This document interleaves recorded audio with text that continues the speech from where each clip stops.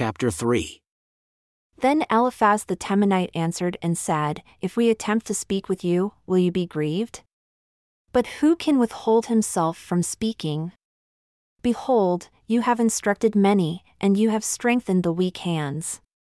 Your words have upheld him that was falling, and you have strengthened the feeble knees.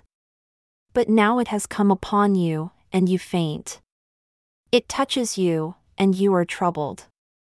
Is not this your fear, your confidence, your hope, and the uprightness of your ways?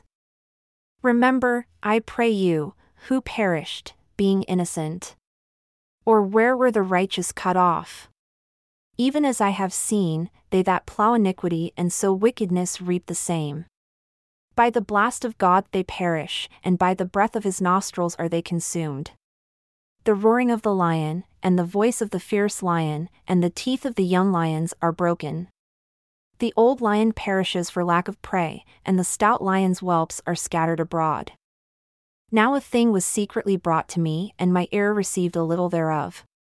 In thoughts from the visions of the night, when deep sleep falls on men, fear came upon me, and trembling which made all my bones to shake. Then a spirit passed before my face, the hair of my flesh stood up. It stood still, but I could not discern the form thereof. An image was before my eyes. There was silence, and I heard a voice saying, Shall mortal man be more just than God? Shall a man be more pure than his Maker? Behold, he put no trust in his servants, and his angels he charged with folly. How much less them that dwell in houses of clay, whose foundation is in the dust, who are crushed before the moth. They are destroyed from morning to evening. They perish forever without any regarding it. Does not their excellence in them go away? They die even without wisdom. Call now, if there be any that will answer you, and to which of the saints will you turn? For wrath kills the foolish man, and envy slays the silly one. I have seen the foolish taking root, but suddenly I cursed his habitation.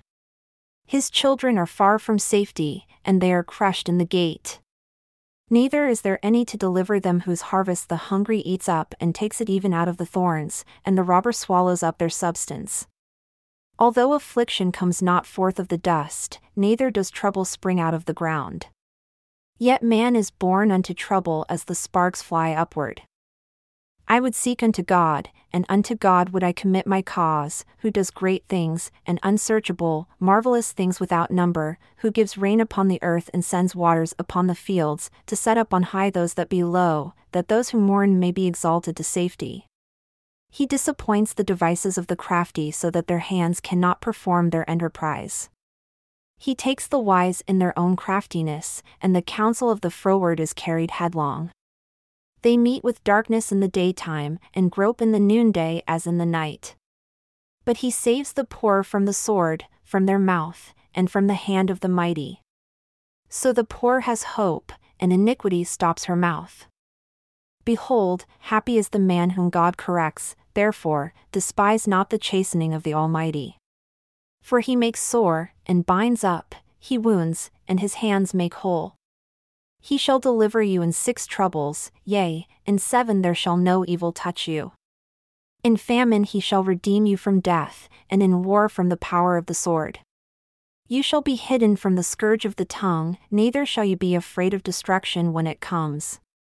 At destruction and famine you shall laugh, neither shall you be afraid of the beasts of the earth, for you shall be in league with the stones of the field, and the beasts of the field shall be at peace with you.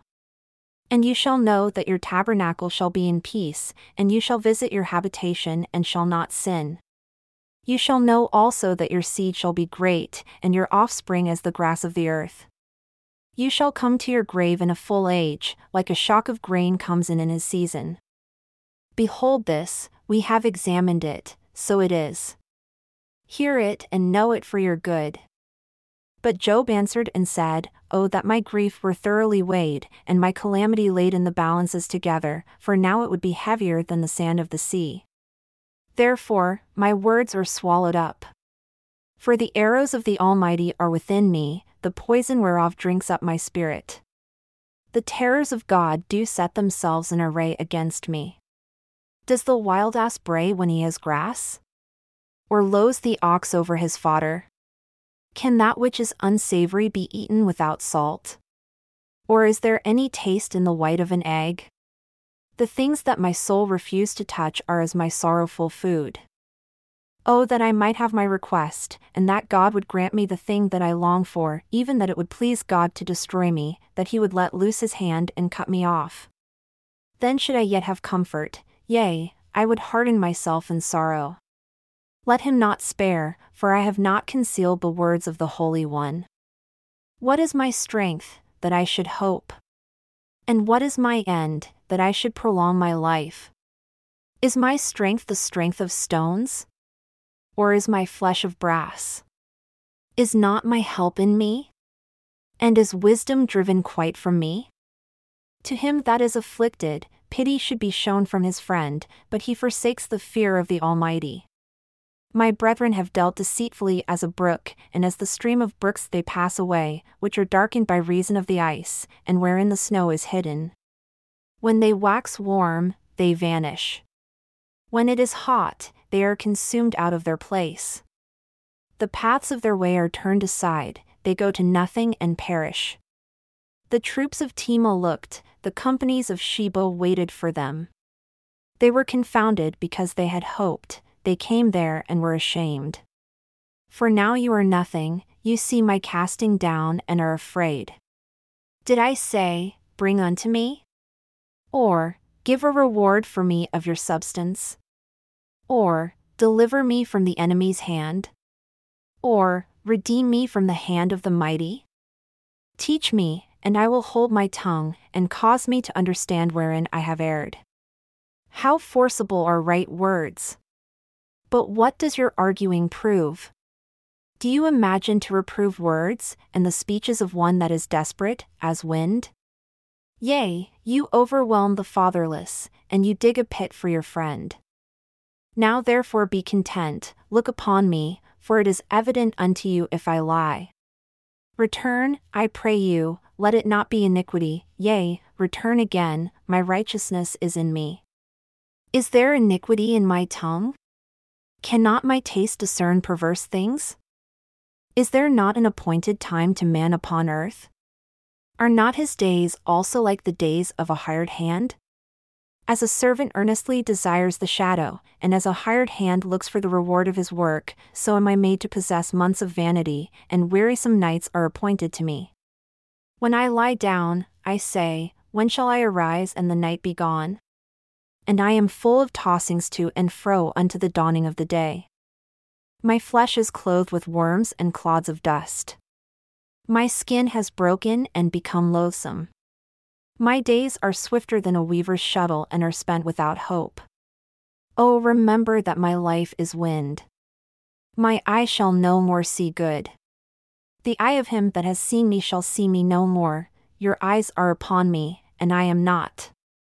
As the cloud is consumed and vanishes away, so he that goes down to the grave shall come up no more.